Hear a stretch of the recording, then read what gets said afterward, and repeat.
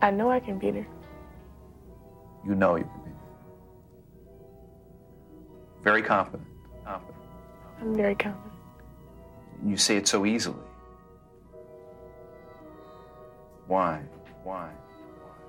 Because I believe it. Cut right here, if you don't mind. And let me tell you what. What she she said it with so much confidence the first time.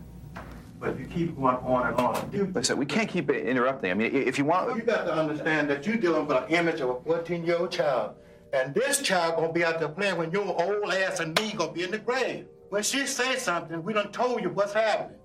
You're dealing with a little black kid, and let her be a kid. She done answered it with a lot of confidence. Leave that alone.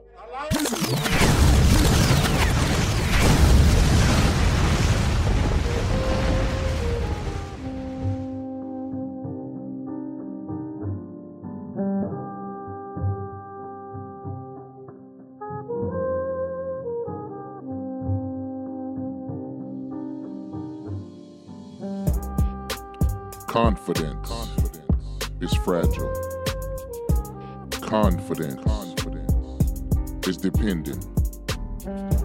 Confidence needs to be nurtured.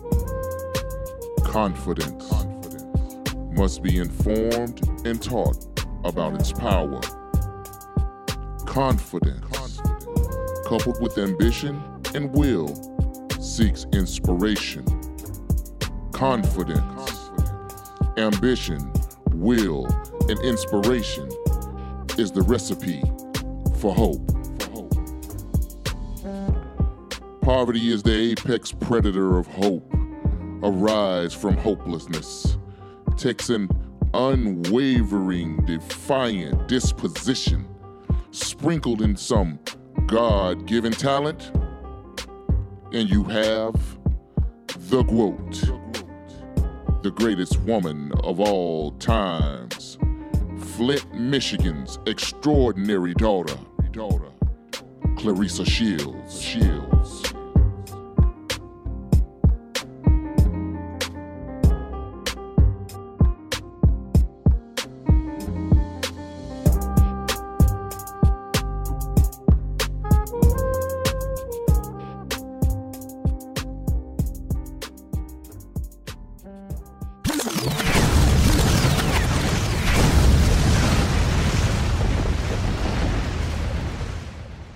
Clean drinking water from your tap. Many of us take it for granted. Not in Flint, Michigan, though. 5 years ago today, officials in Flint switched the city's drinking water source. That set the stage for what would become a crippling lead crisis. Since then, residents have seen their children's blood lead levels spike. Michigan Radio's Steve Carmody reports. It all began with an optimistic toast on April 25th, 2014. Here's to Flint. Here's the flag. Here it is. With plastic glasses filled with tap water, Flint Mayor Dane Walling and other city and state officials toasted the switch of the city's drinking water from Detroit's water system to the Flint River. It was done in an effort to save the struggling city millions of dollars. It ended up instead throwing Flint into chaos and costing the mayor his job. And several of those who toasted the switch that day were indicted on criminal charges stemming from what would become the Flint water crisis. At first, Flint's nearly 100,000 residents complained their tap water was undrinkable, cloudy, foul-smelling, tasting of chemicals, or worse. That was followed by multiple E. coli outbreaks, and eventually the city acknowledging it was in violation of the Safe Drinking Water Act. But government officials persisted in defending the water as safe to drink. Increasingly, Flint residents didn't believe them, taking to the streets, demanding the city return to Detroit's water system. Flint lives matter! Flint lives matter! It took a year and a half before government officials finally did switch back, after independent testing revealed that improperly treated river water damaged pipes, releasing lead into the city's drinking water. It was only revealed after the city's drinking water was switched back that a Legionnaire's disease outbreak had killed at least a dozen people during the switch. There are conflicting scientific opinions as to whether the Flint River water was the source of the outbreak. In the past few years, 15 city and state officials have been indicted, about half have cut plea deals, no one has gone to jail, and the remaining criminal cases are stalled as Michigan's new Attorney General tries to decide how to proceed. Meanwhile, multiple civil lawsuits against state and federal agencies and private contractors are grinding their way through the courts. After the switch, Flint was left with thousands of damaged water pipes, families surviving on bottled water, and a city's psyche damaged.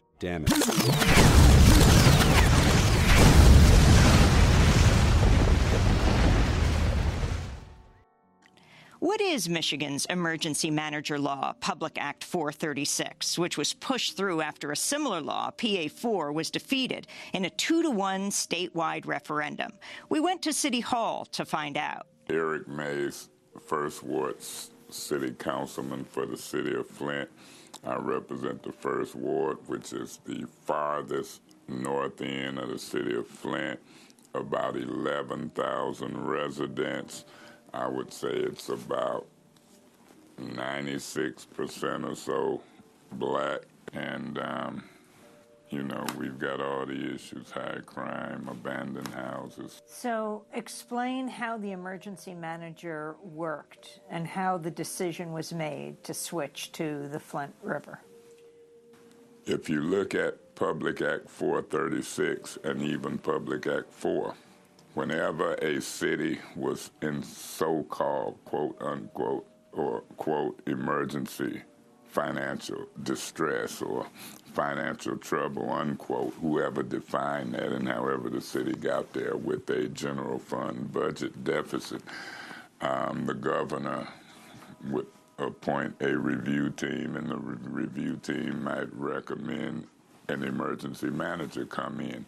In my opinion, some of that was created because the governor took revenue sharing away from cities and helped create financial distress, about $55 million at some point from the city of Flint. Wait, you're saying they take the money from Flint and they send it elsewhere in Michigan? In this case, our money was taken from Flint, Detroit, and other municipalities, and the governor then boasted in some cases a surplus for the state. And so that's why we say in some cases the governor helped create the deficit and then would send in an emergency manager. So explain what happened. How was the decision made? In about April of 2014, I got a notification that it was some activity going on over at the water plant. And when I got there, the emergency manager was there down there early. The mayor was there. Council people was there. I was one of them. I seen other officials there. The police chief was there. And when I caught on to what was going on, it was a countdown.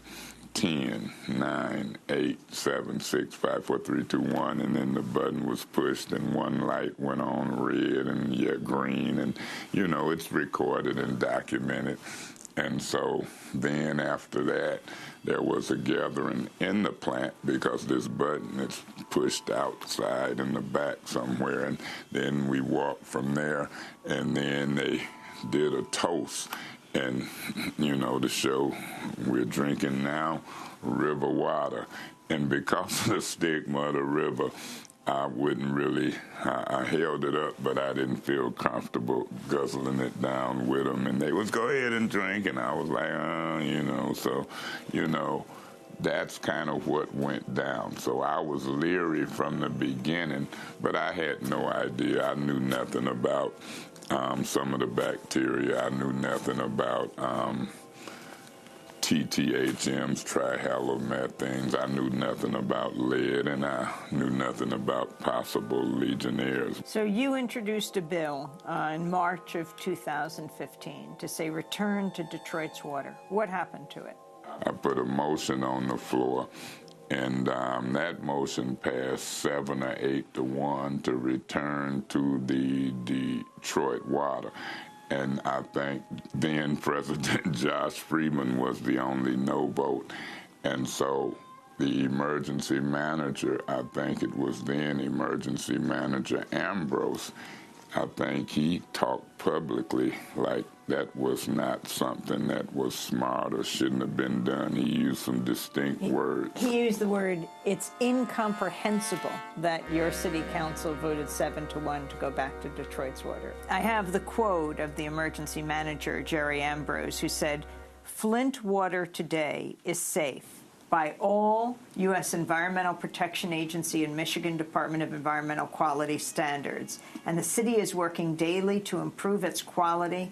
It's incomprehensible to me that 7 members of the Flint City Council would want to send more than $12 million a year to the system serving Southeast Michigan, even if Flint ratepayers could afford it. Lake Huron water from Detroit is no safer than the water from Flint. Well, he was wrong. In my opinion, he was wrong.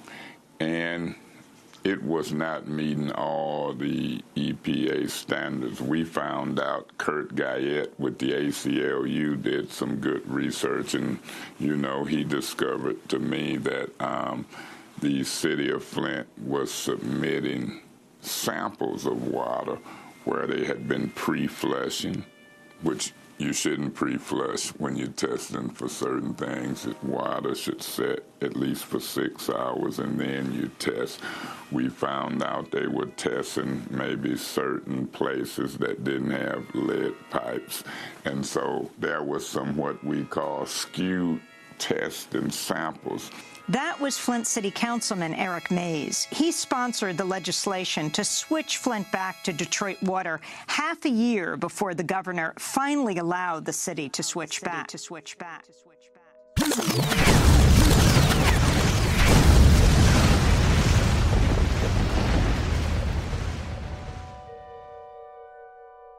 Poverty is the apex predator of hope, a rise from hopelessness. Takes an unwavering, defiant disposition, sprinkled in some God-given talent, and you have the GWOAT, the greatest woman of all times, Flint, Michigan's extraordinary daughter, Clarissa Shields.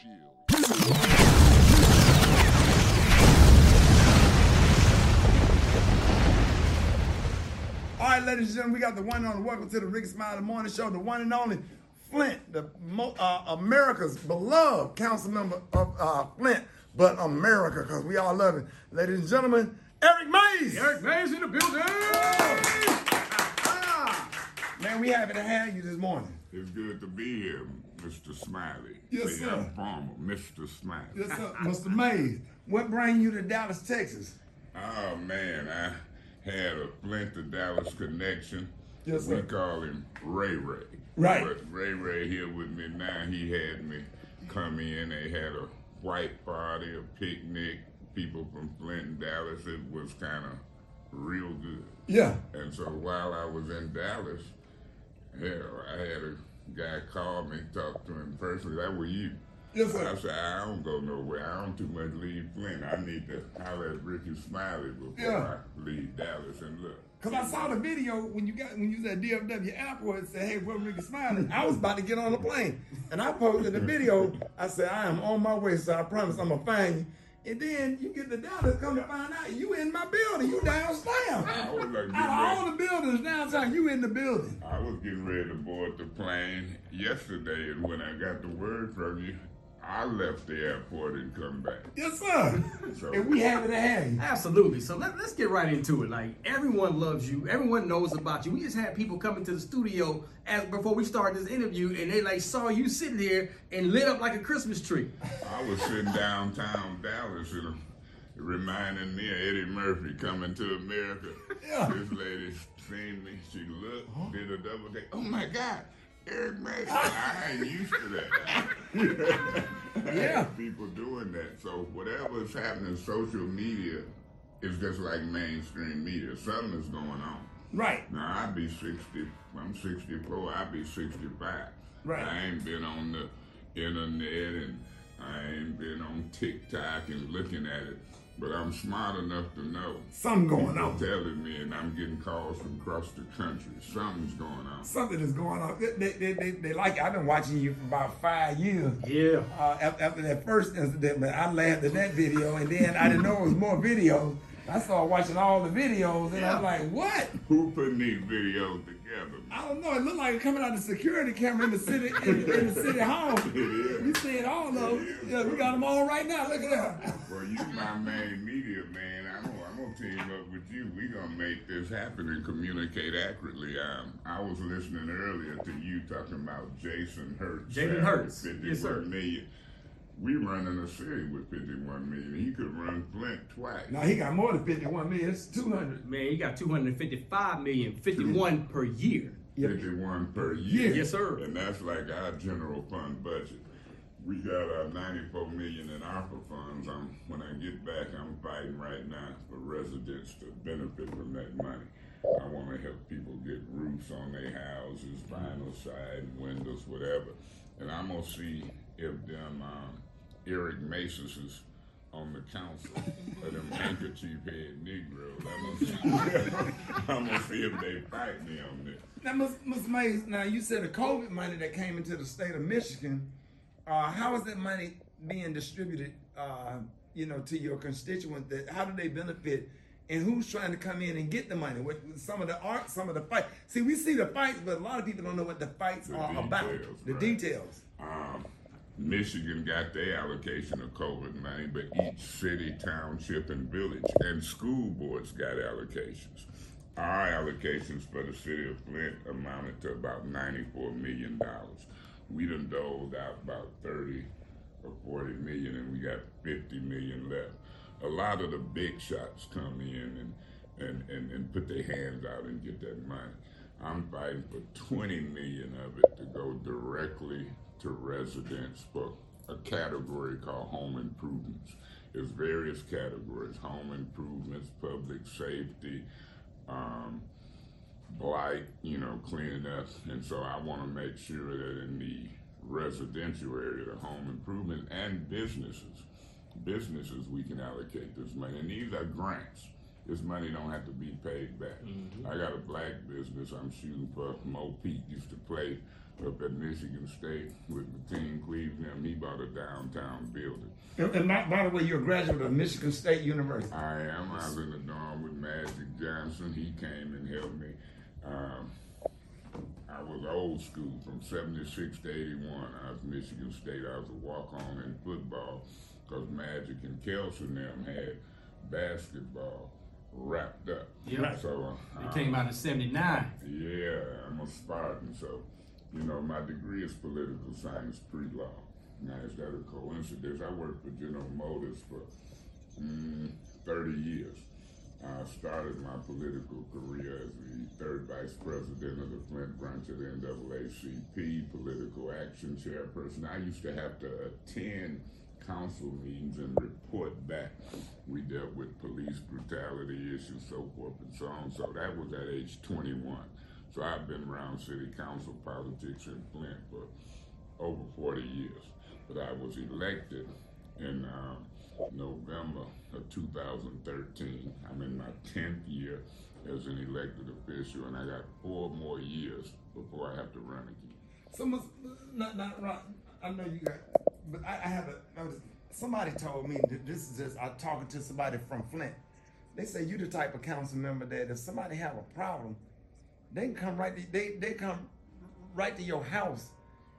Like you so personable, like a lot of people be like, I'm busy, okay, we'll get to it. It's like you just kind of like you ain't the type of person that's gonna go talk to my people, come talk to me. I think I've been successful because look at how it's set up with this technology, and I'm old school. When people call me, I do a 3-way call with the department, whether it's street maintenance, whether it's garbage, whether it's whatever. When they call, I say, Councilman, hold on, then I do a 3-way call and use my voice as a liaison. So the 3-way calling helps. My office phone is called forward to my cell phone, so I don't too much miss nothing. You can look at your cell phone and see missed calls. So I think the key to my success is being able to return calls and service people. Then you get in the meetings, and it's a whole different dynamic. Everybody want to be the president, the vice president, the chairperson, and that internal fight block stuff, but I'm the senior council person. This is the third group of council people I've worked with, the third mayor and so forth and so on. So I can't let them run me over. That's why I say when they go low, you go low. Yeah. Can you shed some more light on the fire chief being terminated for not saving kids? Yeah, that's a big issue. You had 2 black males, I think around the ages of 9 and 12. They were in a house. 2 white firefighters came in, looked at the house, and issued all clear. Well, one was right by the doorway in the bedroom, the other one was on the bed. Later on, about 6 minutes later, black firefighter come. He does a thorough search. He finds the 2 children. Had the first ones found them, they still might be alive to this day.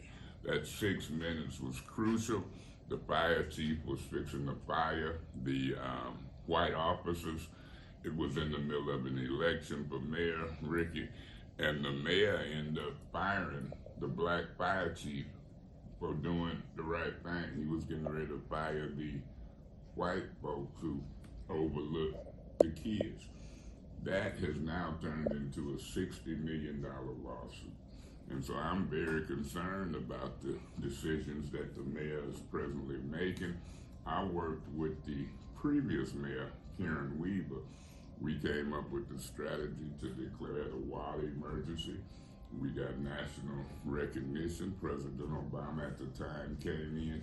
And so when you work with 3 different councils and 3 different mayors, and you see the details and the mechanics of how stuff works, you look at who's honest, who's deceitful, it makes a major difference. So I'm gonna stay the course. I'm gonna say what I gotta say. I'm gonna speak what I gotta speak. I'm gonna tell the truth. And then one day I'm gonna retire as a councilman. Man, hey, we are so happy to have you, man.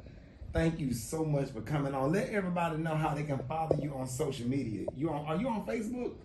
I'm learning about Facebook, right. TikTok, and all of that. Yeah. I'm gonna hire you as my media consultant. Okay. Or I'll be glad to do do some pro bono coaching. Yes, sir. Because I'm just used to the phone. I'm old school. I'm learning. Yeah. And I guess it's 2 ways that I done found out. We've got a TikTok page.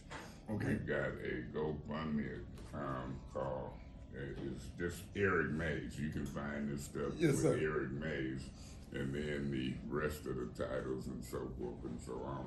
But this is the best way to catch me. Right. 810-922-4860. That's my cell phone. All right. They're going to blow up. They're going to be calling you. I'm getting calls from all across the country, man. Nah, man, we love you, man. Thank you for what you do, man.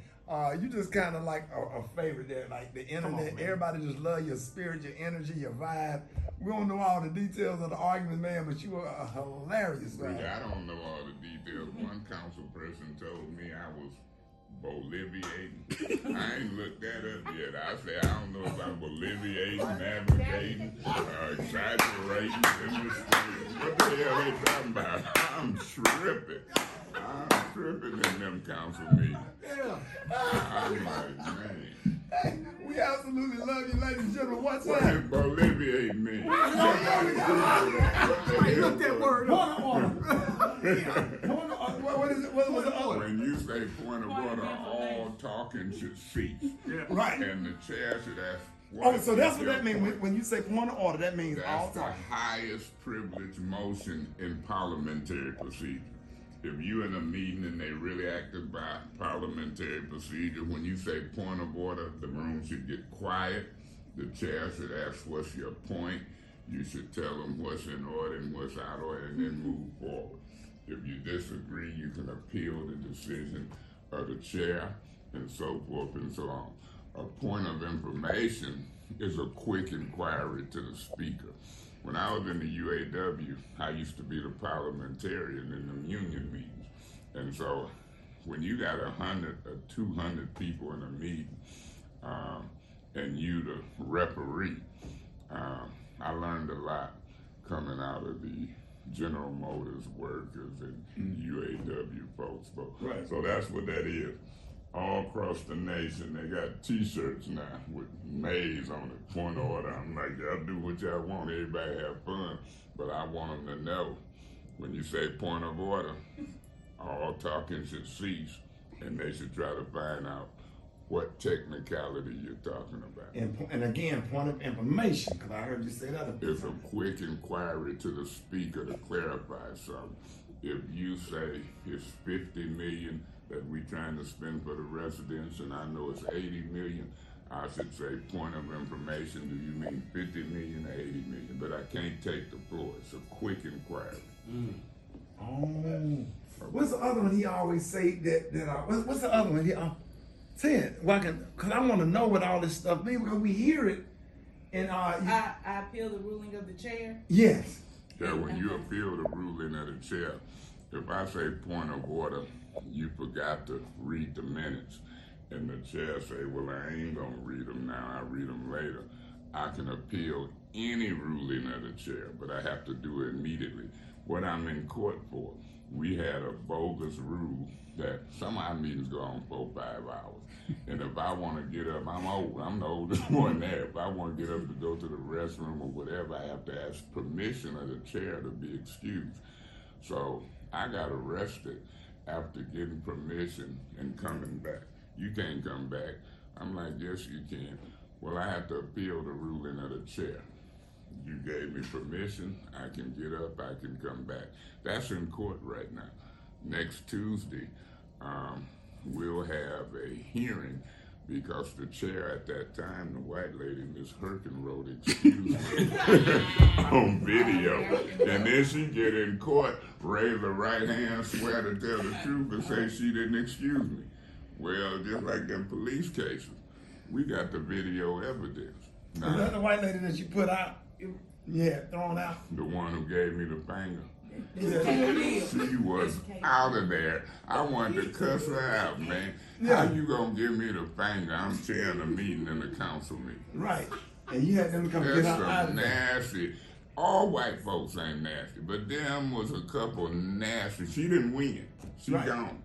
Some of them folks who I be arguing with didn't win really late. Now, this not the one you said called them the two nasty women? Yeah.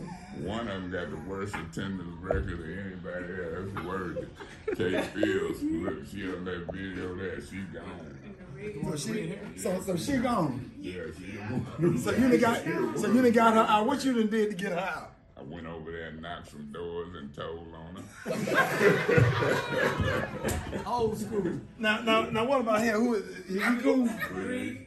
Do we need to like him? He reminded me of Santa Claus, but he teamed up with Kate Fields. So he teamed up with her? He gone too, man. Now what about her? She's still there. That's my main road. Now she cool. And what about, now I saw you and him with the ponytail get to argue. Yeah, he was, but then he do better playing that guitar than he do in politics. But y'all cool now? He gone. He gone? He gone. So you had something to do to get him out of there? I would think so. But who is that though? Oh, that's that man. That's that man. Who's that man? What's your name is? What's your name is? That's me. That's man. I had on black. But Ricky, you done give me some gear. Oh, that's nice. Wednesday, I'm coming into the council meeting looking like you. Yes, sir. Now, I get through out with this. I'm gonna send you one. I got another one for you. I'm gonna send it to you. And I'm gonna talk about it. Point of order. Y'all see my giant the Ricky Smiley morning show. I'm gonna wake them up when I get back. Yes, sir. Wake up. Eric Mays, ladies and gentlemen, one more time, y'all make some noise. Yes, that's good, man. That's good.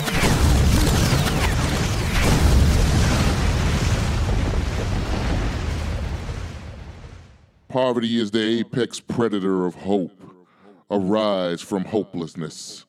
Takes an unwavering, defiant disposition, sprinkled in some God-given talent, and you have the quote, the greatest woman of all times, Flint, Michigan's extraordinary daughter, Clarissa Shields.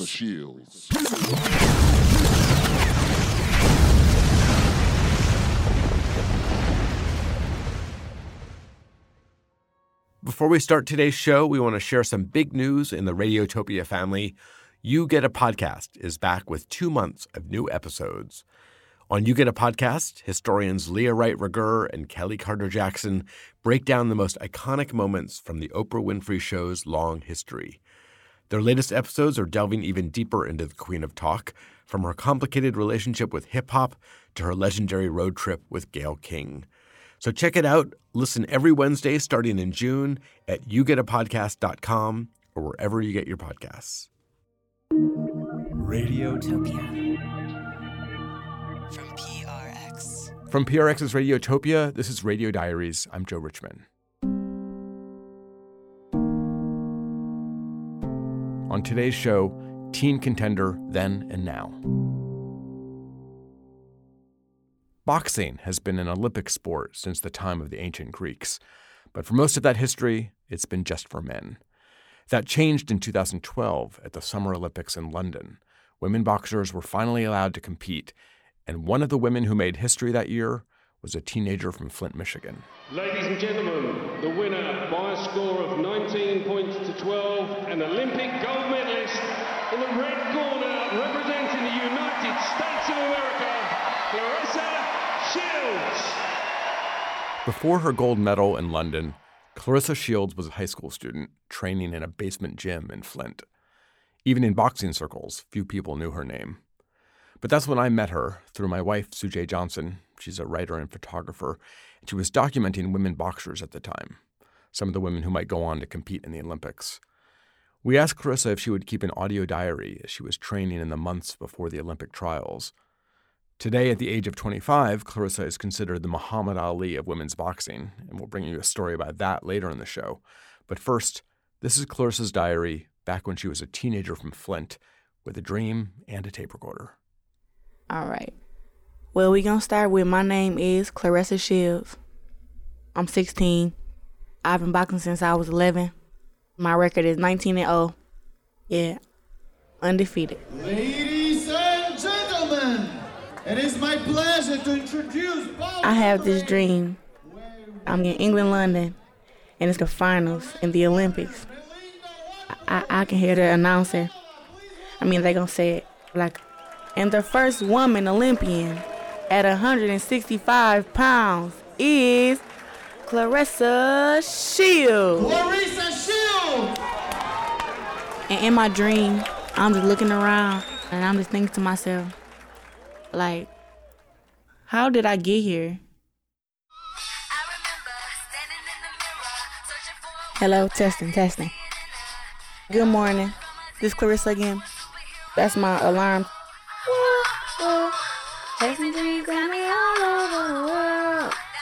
Right now, I'm sleeping on the couch at my aunt's house. I just moved in probably about a month and a half ago. She has 3 kids, and me and my little brother live with her, so it's like she got 5 kids, really.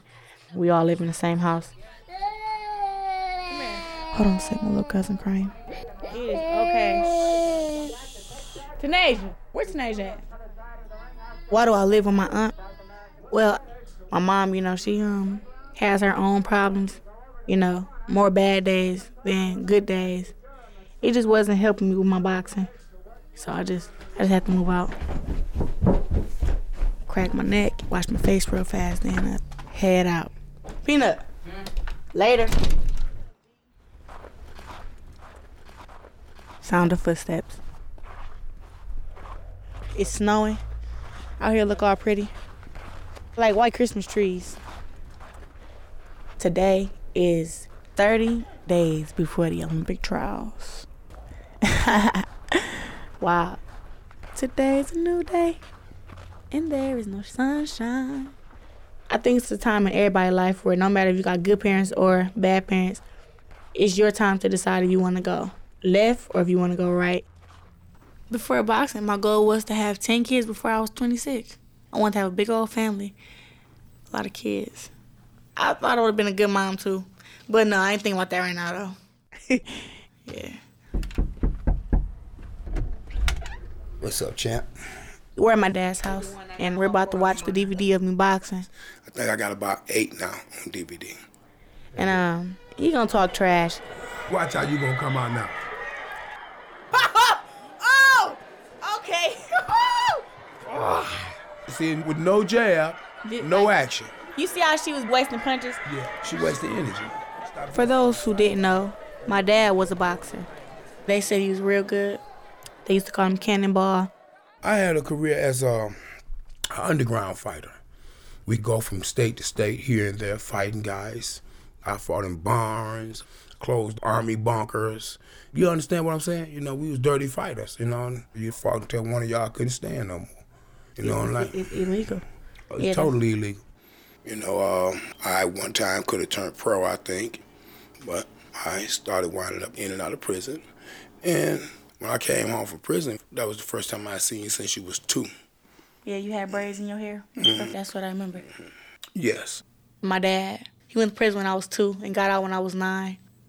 You remember the first conversation we ever had about boxing? Yeah. One day we was riding in my van, I think it was, and we was kicking it. Mm-hmm. I told a story about the fact that I used to fight and that none of my children or no one else in my family had picked up the torch and became a boxer. So I was like, okay, maybe you can kind of like live your dream through me a little bit. And about a week later, you know, you asked me, could you box? And my answer was, hell no. Do you remember the exact words that you said? You said boxing is a man's sport. That made me so mad. And you should have took it that way. That was a chauvinist statement that a girl can't do it. So, you know, you was right. And I've been at it ever since. I'm still proving people wrong. Truth be known, I just think, little mama, you are awesome.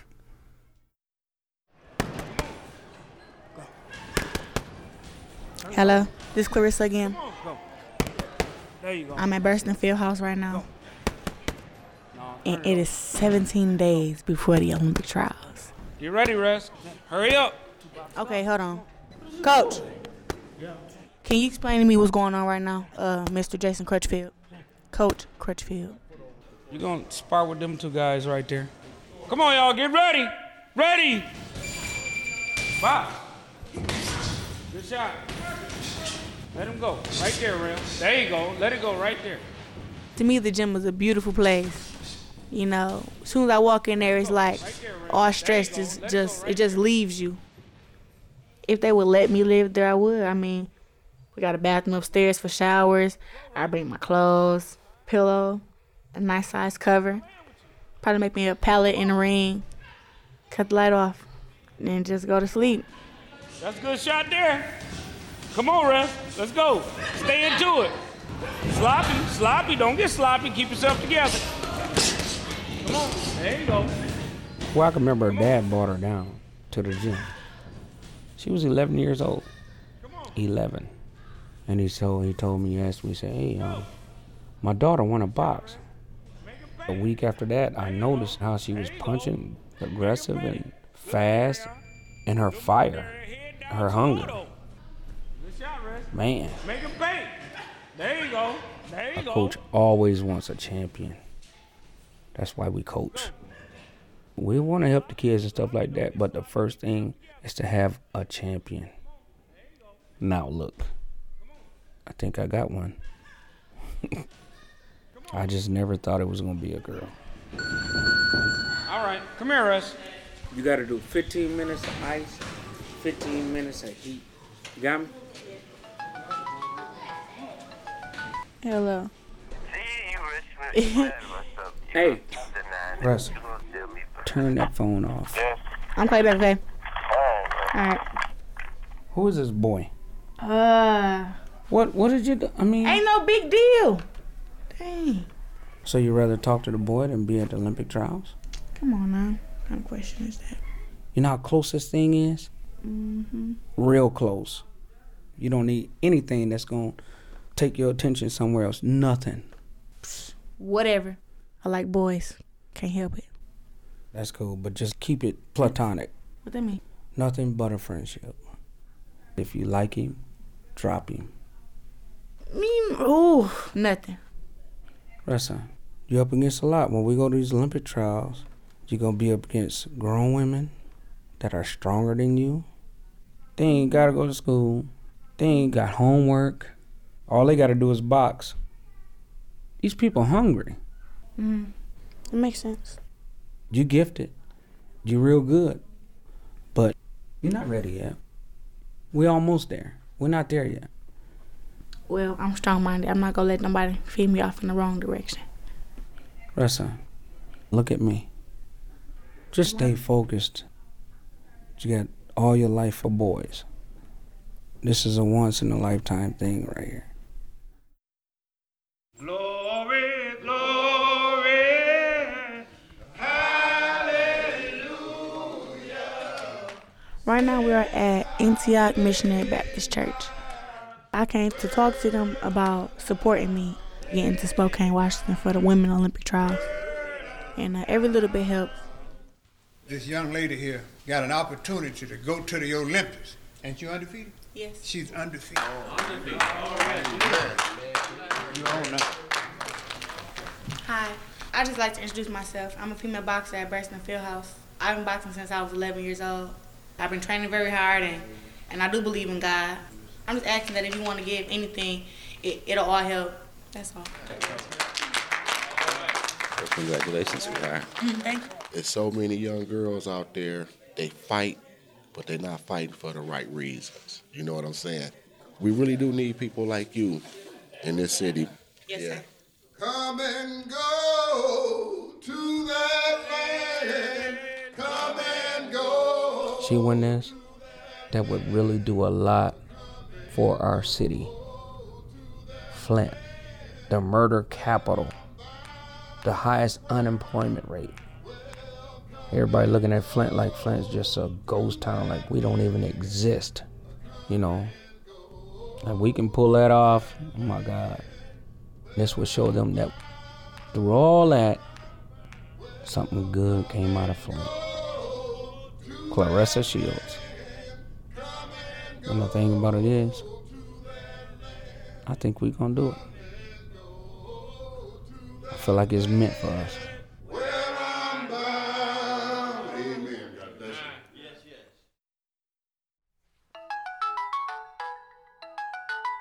Hello? So what's going on with you? I'm doing all right. How you doing? I'm all right. My dad was going to come to the Olympic trials in Spokane. Dad, where you at right now? Huh? Where you at right now? Down in the county. Now look. He called me, and he had been arrested. The back tail light of the car was messed up, and he got pulled over, and he had warrants out for his arrest. I don't know what he did to get the warrants. So I just wanted to call you and tell you I love you. Oh, okay. And good luck. And make sure of all the things you do, make sure you say your prayers. Yeah. All the time? Okay, baby. Bye-bye. Bye.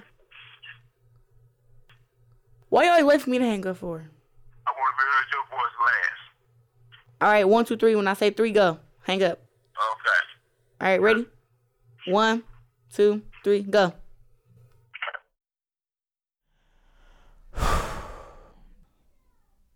Everything in life that I've ever wanted, I've always got it.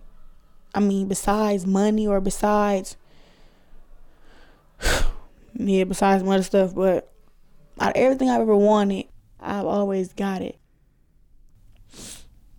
But at the end of the day, I'll just think to myself, I don't know what's gonna happen. So, good night.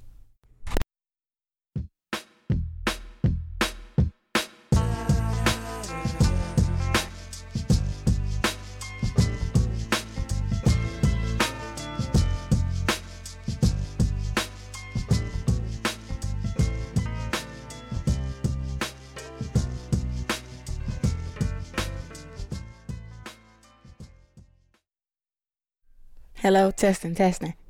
Okay, this is Clarissa again.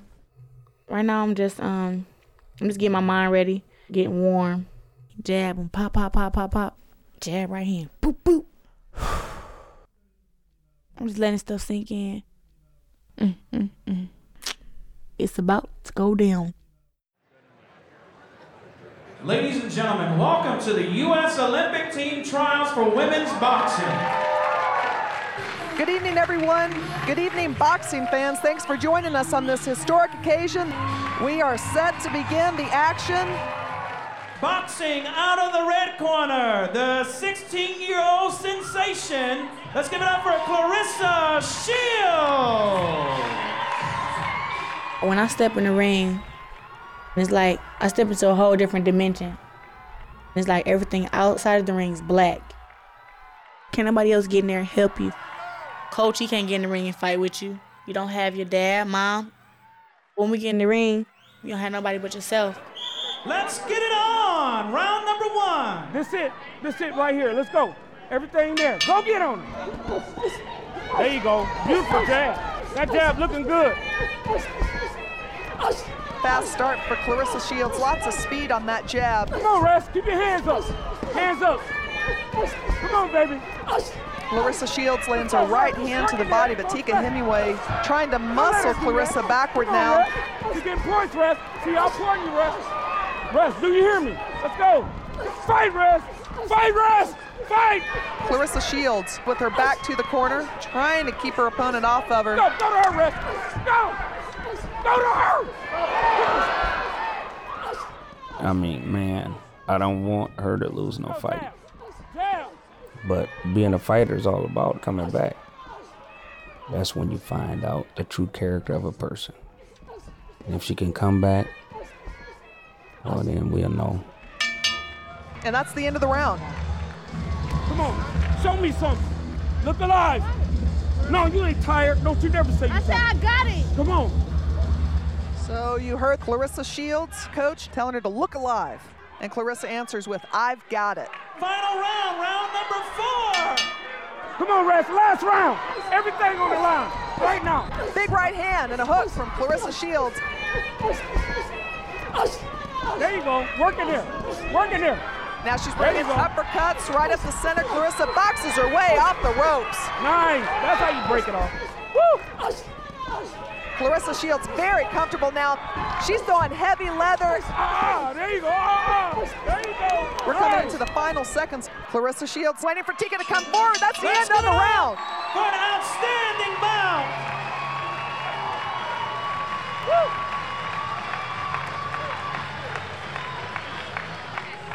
Woo! Ladies and gentlemen, I have your winner with a score of 23-18. Boxing out of the red corner, Claressa Shields.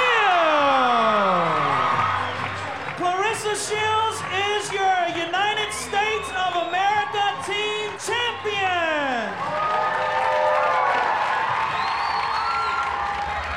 We done it. You hear me? We done it. Okay, good. Wow. My name is Claressa Shields. I always knew I was going to be something. I just didn't know what.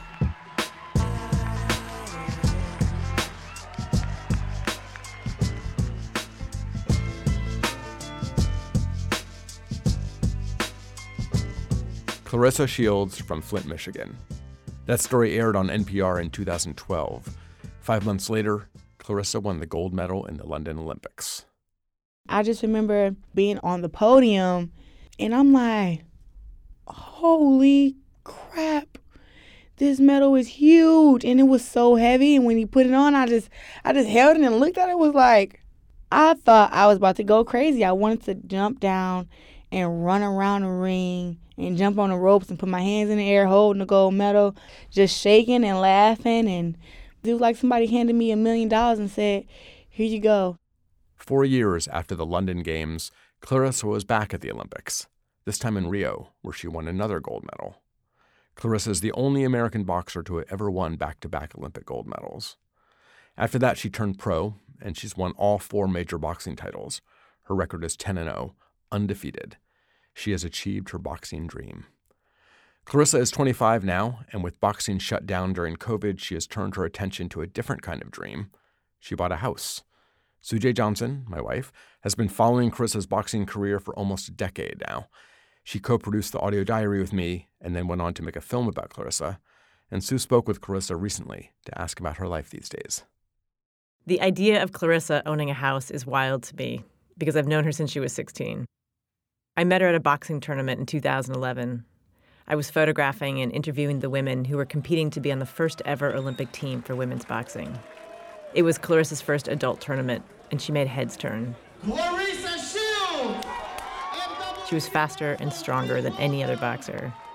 But what really caught my attention was this determined look in her eyes.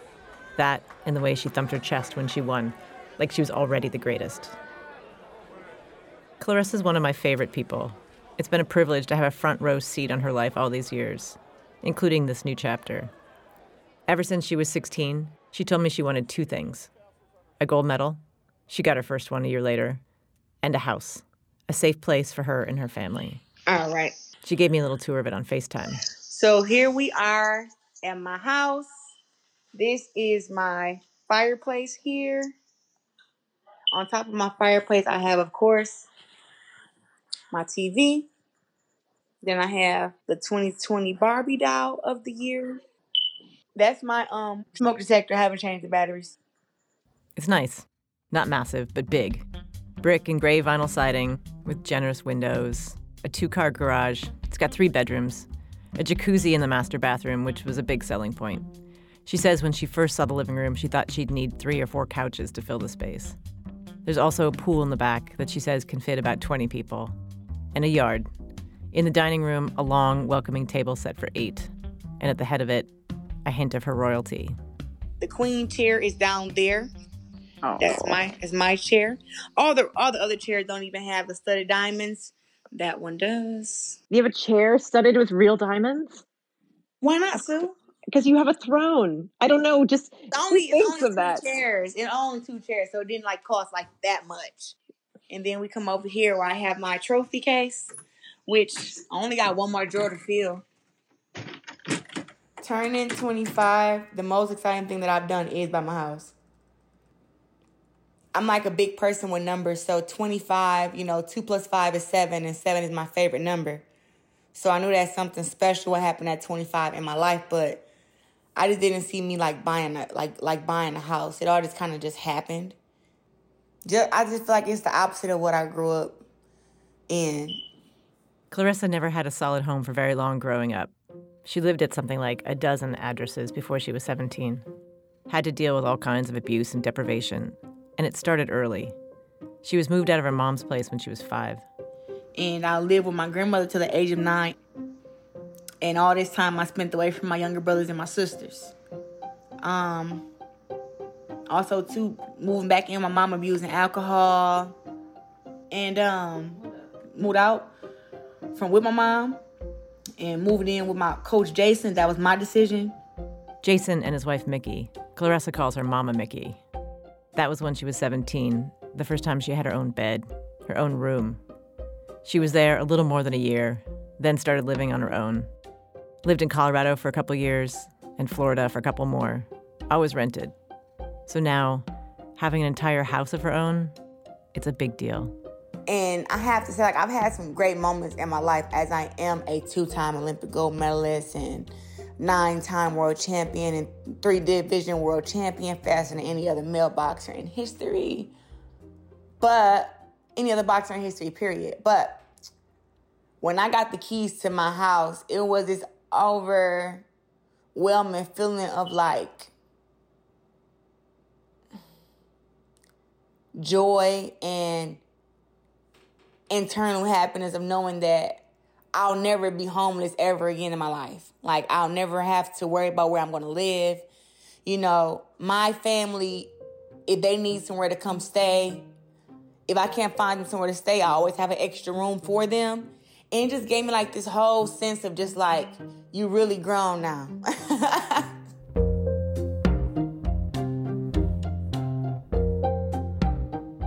I have a therapist now just to help me deal with the stress of just not being able to fight. All of her fights were canceled this year because of coronavirus. She says it's been really hard on her.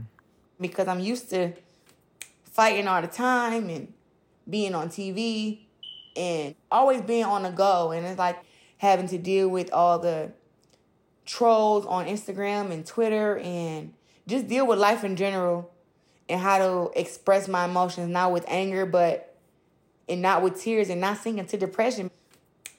Depression just got too hard to deal with by myself. So that's 25-year-old decisions, putting yourself in therapy. Yeah.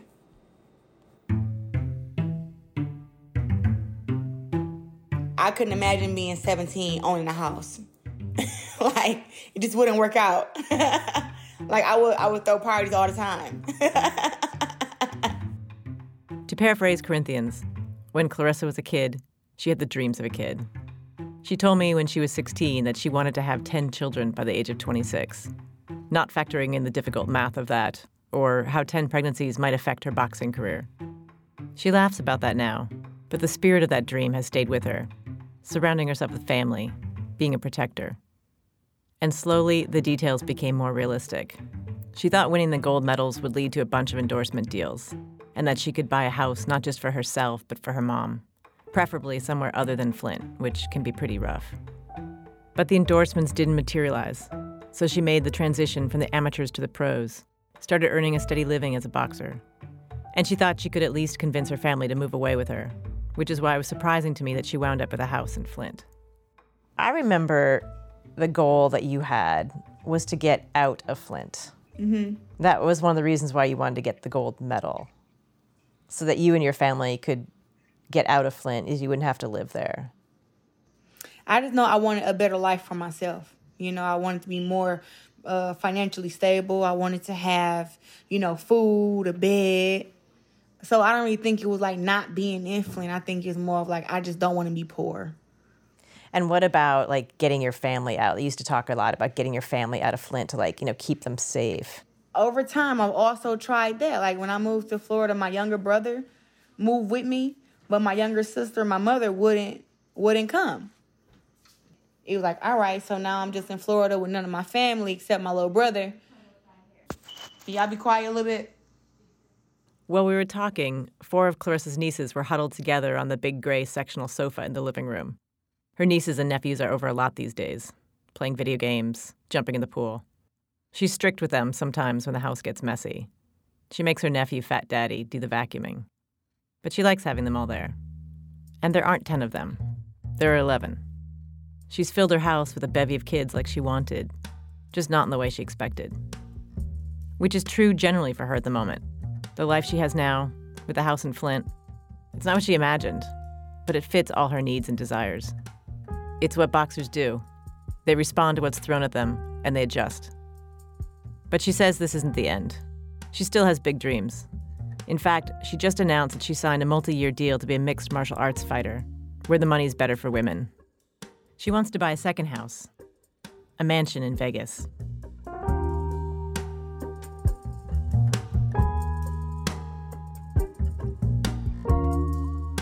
Sujay Johnson with Clarissa Shields.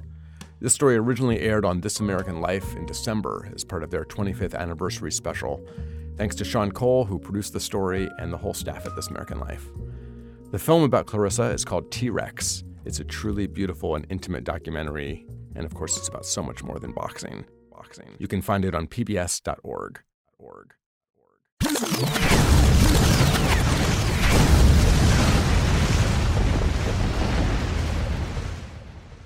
Poverty is the apex predator of hope.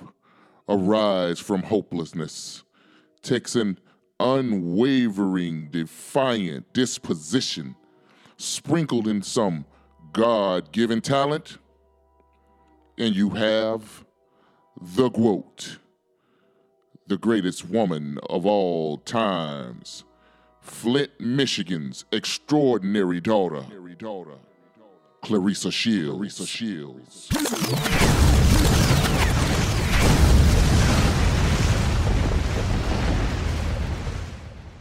Winning an Olympic gold medal can be a financial life-changer, but for many athletes, the reality is different. U.S. boxer Clarissa Shields knows that reality. We first met Clarissa on this program 4 years ago. Back then, she was a high school student from Flint, Michigan, with a big goal. I have this dream. I'm in England, London, and it's the finals in the Olympics.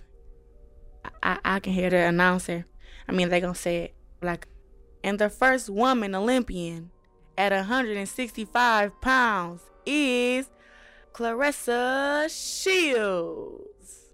And in my dream, I'm just looking around and I'm just thinking to myself, like, how did I get here? Claressa was 17 when she recorded that. Our partner, Radio Diaries, had given her a tape recorder as she fought to make it to the 2012 Olympics in London. It was the first time women were allowed to box in the Games, and Claressa Shields made history. Ladies and gentlemen, the winner by a score of 19 points to 12, an Olympic gold medalist in the red corner, representing the United States of America, Claressa Shields. Well, now, another Summer Olympics is just over a week away in Rio. Producer Sue J. Johnson says Shields has a different view going into these Games. She's been following the boxer for the past 4 years, and she brings us this update. When I first met Claressa, I was in a dimly lit auditorium in Toledo, Ohio, photographing the women who were trying to be the first to box in the Olympics. A quiet teenage girl with short hair, thick biceps, and a determined stare entered the ring. It was her first fight against adult women. I hadn't seen anyone fight so fiercely, so unrestrained. She dispatched her opponent before the end of the first round. Claressa had been training in the basement of a small neighborhood gym in Flint, one of the most dangerous cities in the country. Few people had seen her fight. Less than a year later, she was in London with a gold medal around her neck.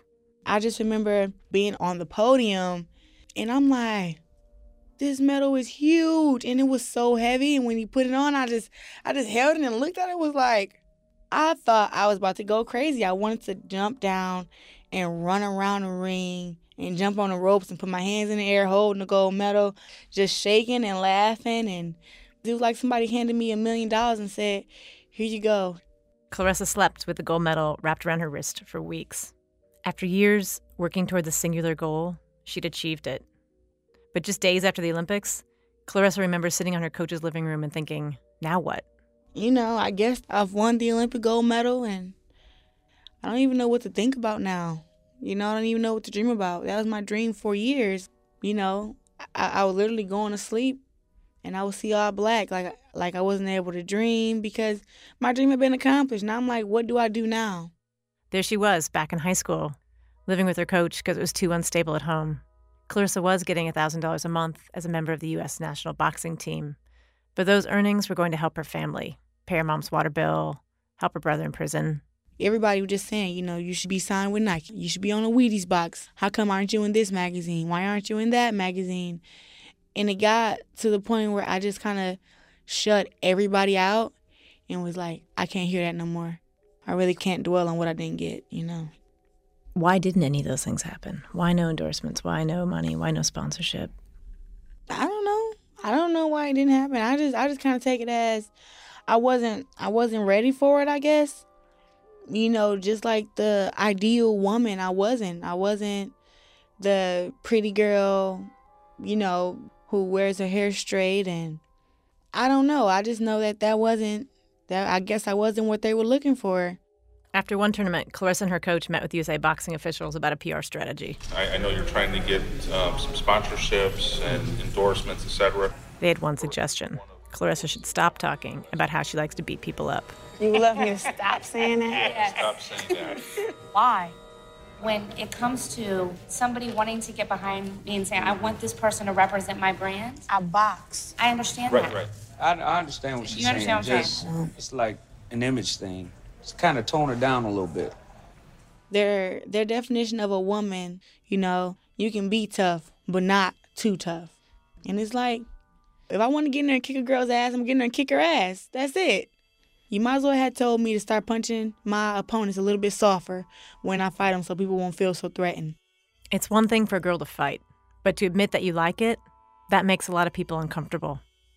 Until 2012, boxing was the last male-only sport in the Olympics. Women in the ring? It's a stretch for advertisers and promoters and even many fans. Even Claressa's own father had trouble with it, and he was a boxer. Her dad had been in prison most of her childhood. In her radio diary, Claressa and her dad remember when she was 11 and they first talked about boxing. He told her it was too bad he didn't have any sons to train. So I was like, okay, maybe you can kind of live your dream through me a little bit. And about a week later, you asked me, could you box? And my answer was, hell no. Do you remember the exact words that you said? You said boxing is a man's sport. That made me so mad. And you should have took it that way. That was a chauvinist statement that a girl can't do it. So, and you was right. And I've been at it ever since. I'm still proving people wrong. Truth be known, I just think, little mama, you are awesome. 3J. Proving people wrong, it's one of Clarissa's biggest motivations. Right now, her record is 74-1. She hasn't lost in 4 years. Her goal is to be unstoppable, undeniable, because that's what will make people respect and pay attention to women's boxing, and her. To focus on the Summer Games in Rio, last year Clarissa moved to the Olympic Training Center in Colorado Springs. She's gotten away from the chaos and stress of life in Flint. She's seen a bigger world, and that's what she wants for her mom and younger brother and sister. Well, after this Olympics, I want to move my family to Florida or to a better place, where they could be safer and where they can make a living for themselves. I want my family to see the things that I've seen, and I want to see how they feel about it. This time around, it's about more than a gold medal. Clarissa wants to follow in the footsteps of another young Black Olympic boxer who redefined beauty and power both in and out of the ring. And like Muhammad Ali, Clarissa's pretty confident.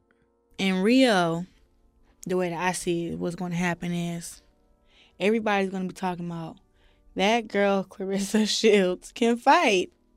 You're pretty sure you're going to win? I know for a fact I'm going to win the Olympics again. I know already. I'm just telling you what's going to happen. I'm going to win. Period. On August 17th, Clarissa will be back in the ring to defend her Olympic gold medal. For NPR, I'm Sue J. Johnson.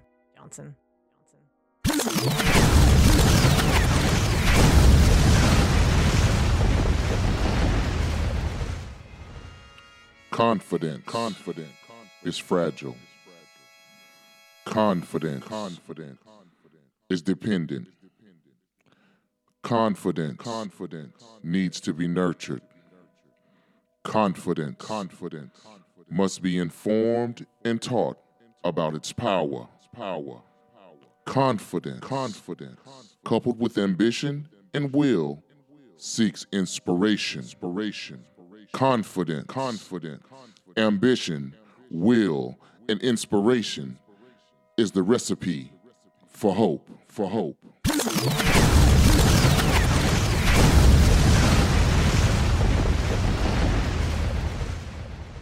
One of the last medals awarded at the Rio Olympics went to a 21-year-old boxer from Flint, Michigan, Clarissa Shields. It was gold. With that, Shields became the first U.S. boxer ever to win back-to-back gold medals. On the podium, after the medal was put on her neck, she reached into her pocket, pulled out her 2012 gold medal, and put that one on, too. Now her future looks brighter than ever. NPR's Melissa Block watched Shields' final bout in Rio and spoke with her afterwards. Introducing the boxer in the red corner. Just before the fight, Clarissa Shields paced in her corner, coiled with energy, staring down her Dutch opponent. Shields wore knee socks that said Superman, with the superhero's shield peeking out over the top of her boxing shoes. And Shields proved invincible in the ring. Just a few months ago, she beat this same opponent, Nushka Fontaine, to win the world championship. Fontaine is taller, but Shields proved faster and stronger.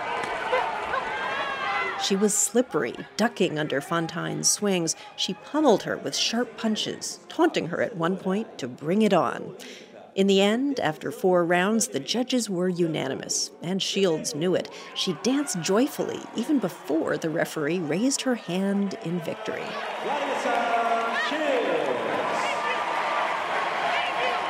Shields turned a cartwheel in the ring. She grabbed an American flag from her father, who was sitting ringside, and ran a victory lap around the arena, the flag flying behind her like a superhero's cape. Boxing was Shields' salvation from a tough childhood in Flint. Her father was in prison until she was 9. Her mother was an alcoholic, and the kids would often go hungry. Claressa has spoken about being sexually abused as a child. She reflected on that troubled past in a news conference right after her Olympic medal ceremony. I have been through a lot in my life, but I want to inspire people because I remember when I was one of those kids who didn't have any hope, and just when I got just a little bit, look how far I've been able to come. When I spoke with Shields later, she admitted that the night before the final, she had a moment of panic. I was like, can you actually do this? It had me questioning myself for a minute, and then I was like, of course you can. I had to make that decision last night that if I had to outbang her, had to outbox her, had to outthink her, I can do all three, so what's the problem? No problem. Claressa Shields' record is now 77 wins, 1 loss. She'll be leaving Rio with a $25,000 gold medal bonus from the U.S. Olympic Committee, and she has a plan. She won't be going back to live in Flint, Michigan. I still love my hometown, and I'm still going to be involved in my hometown, but I just can't live there. I'm happier in Florida. Every time I go to Florida, I have this overwhelming feeling that I'm happy every day. I wake up in the morning wanting to train and run at 3, 4 o'clock in the morning. I can get out and do that and be safe doing it. Florida will be where I live. Also, a Hollywood studio has bought the rights to a film based on her life story. Hopefully, I'm a household name now, which I don't doubt.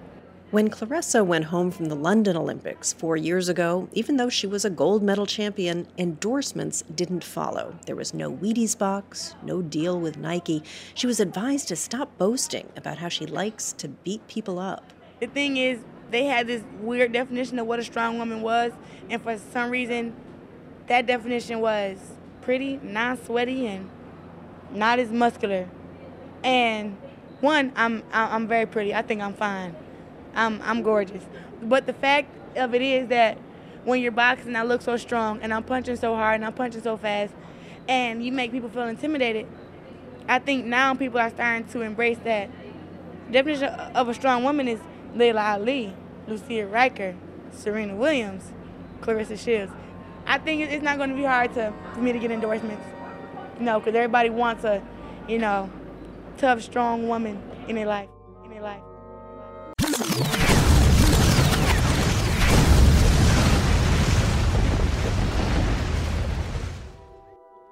Confidence is fragile. Confidence is dependent. Confidence needs to be nurtured. Confidence must be informed and taught about its power. Confidence, coupled with ambition and will, seeks inspiration. Confidence, ambition, will, and inspiration is the recipe for hope. Poverty is the apex predator of hope.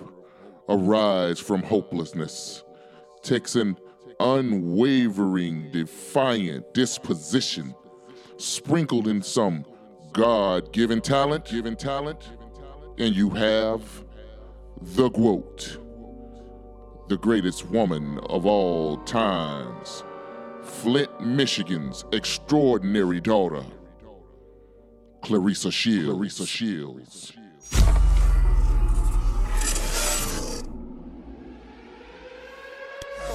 Inbound to immediate shelter. This is not a drill. Esto es una emergencia. Notification message. This station has interrupted its regular program at the request of During this emergency, most stations will remain on providing news and information to the public in a time area. Today it's time to stop singing and stop swinging.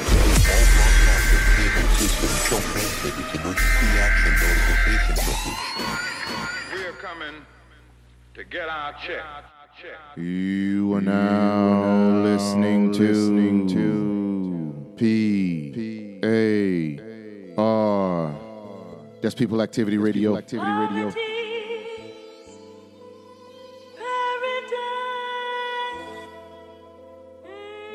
And I'm your host, John Horse. Ever since I was a little child, I've been starving. Welcome. You have found your family in a peaceful place. PAR is a family-friendly information distribution program seeking to inform non-white people, in particular, black classified, and assisting in counter-racist codification.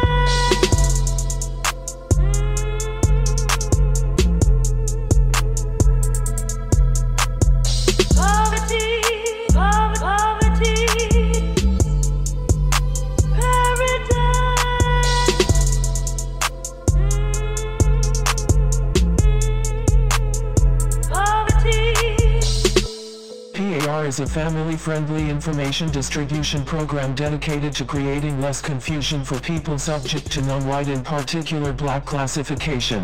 Less confusion with the ultimate goal of solving problems. Replace the system of racism, white supremacy with a system of justice. Immediately. John G. Horse's Cash App is $JOHN, capital HORSE. Feel free to donate if you feel this program is constructive and worth your time. Feel free to donate if you feel this program is constructive and worth your time. You know how we do here on PAR, People Activity Radio. Especially when we think the beat is poppin'.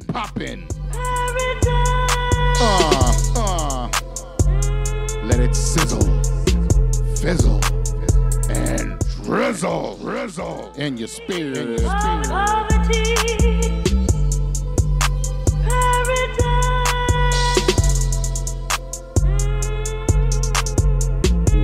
Where do we begin? As always, the question. And this is your gracious and humble host, John J. Horse. Welcome. You have indeed found your family in a peaceful place. The title of today's episode is Defiant Confidence and Greatness. One more again, the title of today's episode is Defiant Confidence and Greatness. And if you don't know, we are talking about Claressa Shields, the greatest woman of all time as it pertains to the sweet science of professional boxing. Yes, indeed. Claressa Shields, Flint, Michigan's Golden Girl, the greatest woman of all time. Just ask her, she'll tell you. Driven, defiant, dedicated, disciplined, relentless, fearless, inspirational, a national treasure. Once again, if you ain't know, we talking about the great Claressa Shields. And you gonna ask old John G, why on earth are you doing a show about Claressa Shields? Who is Claressa Shields? Why do you think it's important to inform your audience about this individual? You like to hear it go. Our John G is a boxing fan, a little bit more than a casual. I partake from time to time when I have time on the weekend. Sit down with my attempted family and we watch boxing. Yes, I understand that it's violent, it's a combat sport, high levels of CTE. I get it. But truth be told, there's a lot of things that ain't good for you that old John G participates in. Old John G is not a saint. That being said, let's move on.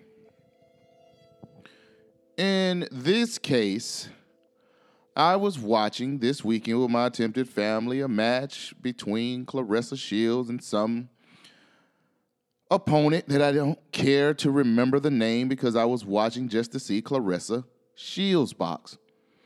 And it dawned on me, boxing is about stories. Boxing is about a journey, dedication, discipline. And I really, personally, I'm going to admit this, did not know the story of Claressa Shields. And once I began to investigate, I was taken back by my ignorance, number one. And number two, why isn't this story on the front pages, on the front screens, on the front frequencies of United States pop culture? Because Claressa Shields is the living embodiment of whatever you want to call the American dream, the ability to control your own destiny, no matter where your beginnings may start from, and put it in your head that you are going to dedicate yourself to your pursuit of happiness. Our beloved Claressa Shields was born at the bottom. You understand me? Poverty. Abject poverty. I don't want to say her home was broken because she didn't have a home to break. Her father was in greater confinement. Her mother was a victim and or a substance abuser. And sometimes she would abuse our beloved Claressa Shields. Surrounded by a toxic environment, drugs, pimping and pandering, child predators, and I'm not going to delve into that. You can use your imagination of what our beloved Claressa Shields was subject to. By the time she was 2 years old, her father had a stint in jail, which had him leave her at 2 years old, and by the time she was 9, that's when he was coming out. And according to old Claressa, and I get this from this very inspiring, informative documentary called T-Rex, and it is about Claressa Shields and her Olympic triumph, trials and tribulations.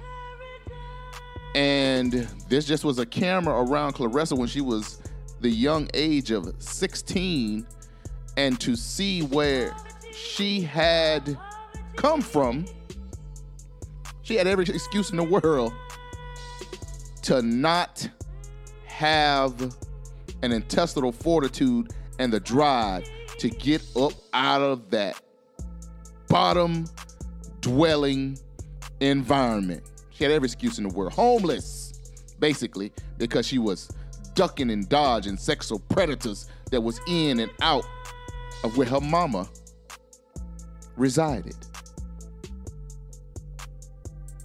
And eventually, through hard work, dedication, tenacity, and the assistance of her boxing coach, Jason.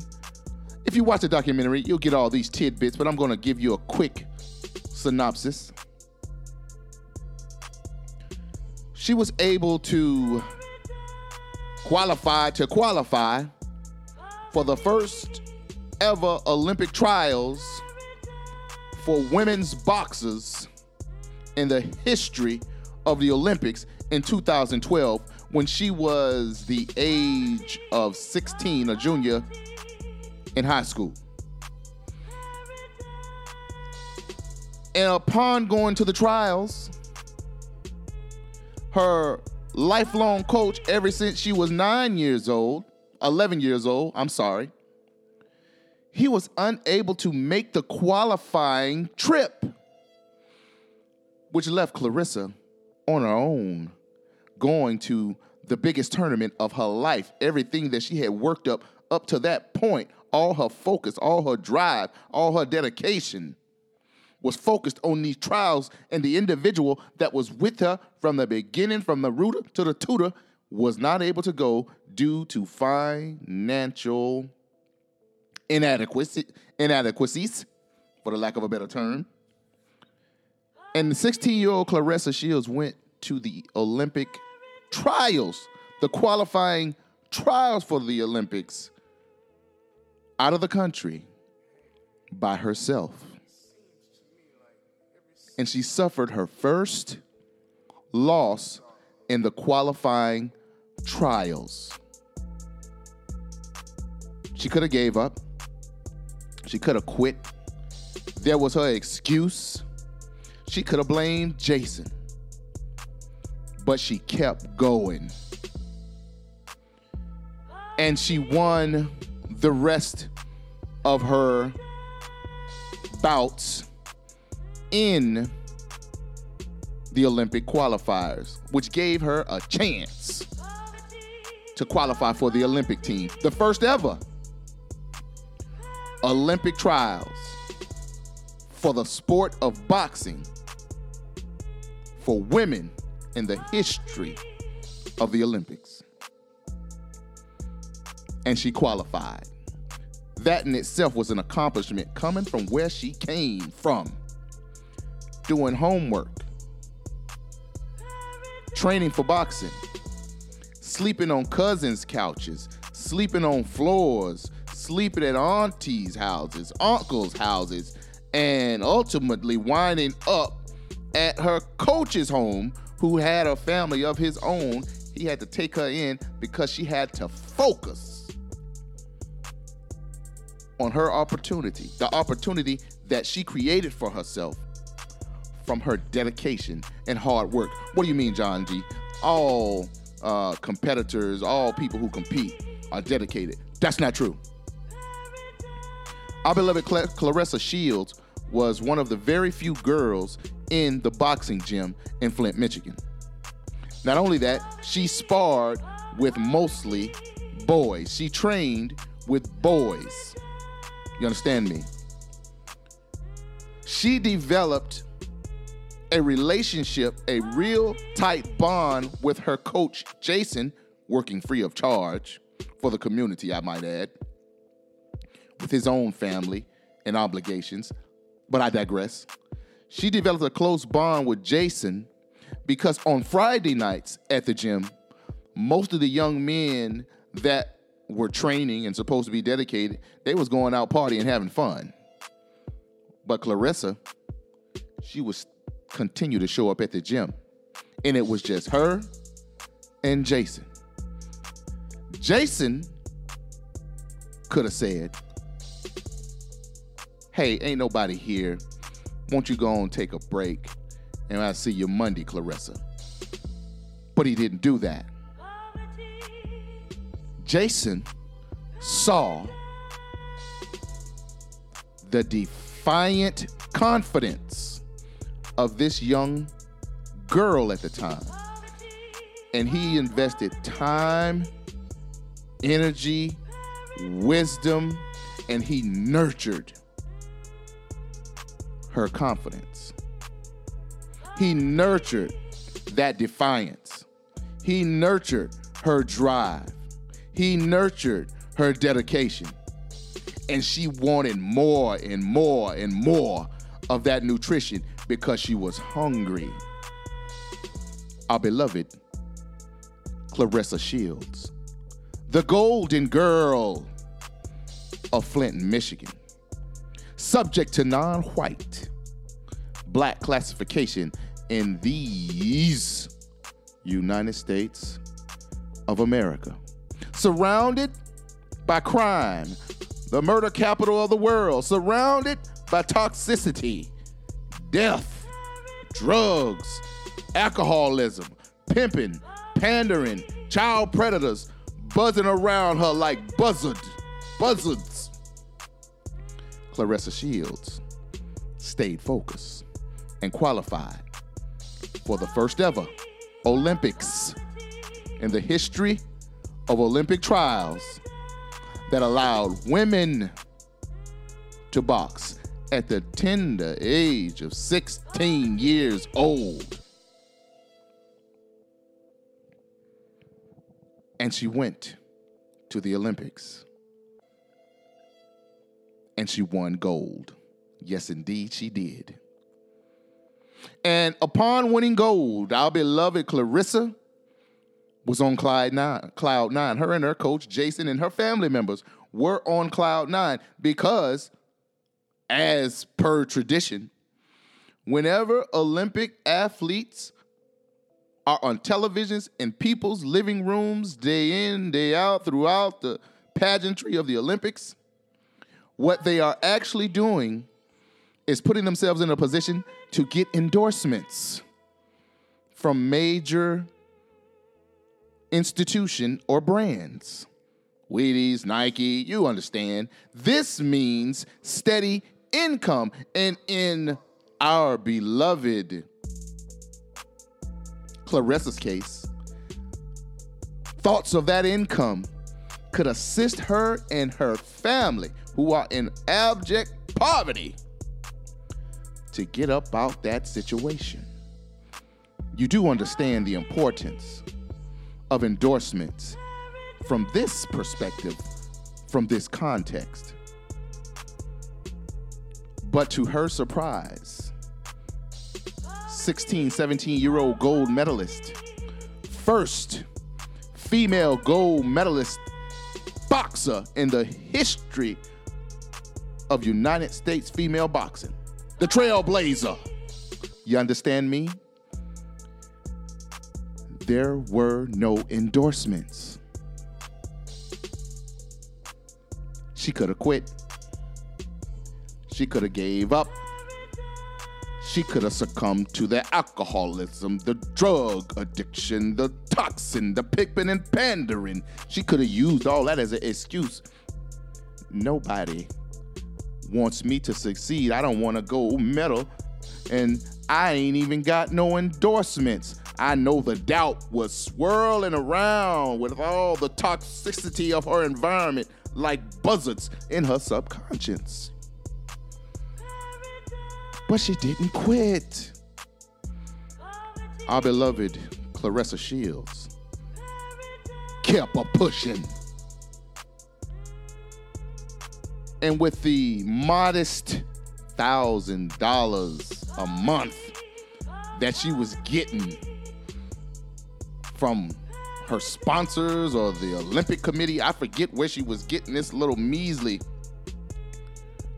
compensation from, she continued to train. The tender age of 16, she won a gold medal, turned 17, 18, 19, and she qualified for the 2016 Olympics. Now, there has never been a person in the history of boxing to win gold medal twice in the history of boxing. Guess who did, though? Our beloved Claressa Shields won a second gold medal.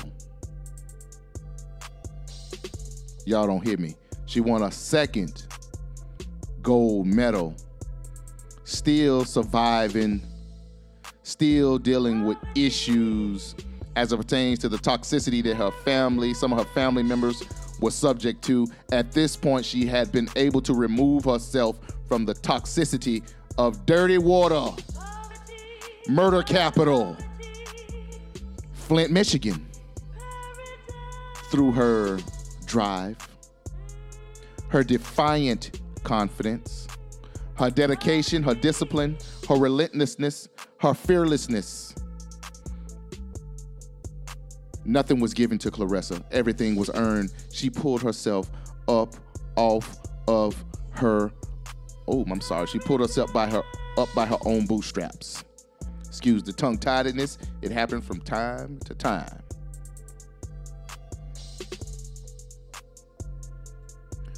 What I'm going to do right now is read off a couple of our beloved Claressa Shields, T-Rex, Flint's Golden Girl, the United States two-time Olympic gold medal boxing, women's boxing champ. The only person to have ever done that. Man or woman. If you didn't know, now you know. Claressa Maria Shields, born March 17, 1995, is an American professional boxer and mixed martial artist. Oh, by the way, she does participate in mixed martial arts. Let's move on. She has held multiple world championships in 3 weight classes, including the undisputed female light middleweight title since March 2021. The undisputed female middleweight title from 2019 to 2020, and the unified WC and IBF female super middleweight titles from 2017 to 2018. Shields currently holds the record for becoming a 2 and 3 weight world champion in the fewest professional fights. As of October 2022, she is ranked as the world's best active female middleweight by BoxRec, as well as the best active female boxer pound for pound by ESPN and The Ring. Shields is the only boxer in history, female or male, to hold all 4 major world titles in boxing: WBA, WBC, IBF, and WBO, simultaneously in 2 weight classes. In a decorated amateur career, Shields won gold medals in the women's middleweight division at the 2012 Olympics and the 2016 Olympics, like I done told y'all already, making her the first American boxer to win consecutive Olympic medals. Shields was the youngest boxer at the February 2012 U.S. Olympic trials, winning the event in the 165-pound middleweight division in May. She qualified for the 2012 Games, the first year in which women's boxing was an Olympic event, and went on to become the first American woman to win an Olympic gold medal in boxing. In 2018, the Boxing Writers Association named her Female Fighter of the Year. I'm not finished with her accolades, but I'm going to stop right there because I was inspired by her story to actually create a video article about a living legend, trailblazer, 28 years old right now. Claressa Maria Shields. If you find this information constructive, I highly recommend seeking and looking for the documentary titled T-Rex, and it is about Claressa Maria Shields and her life's journey to be the greatest woman of all time. She ain't done. She's walking amongst us right now. Ask yourself, do you know who she is? Old John G. thought that this was constructive, and I hope I have contributed to less confusion. And always remember, keep learning. Stay codified.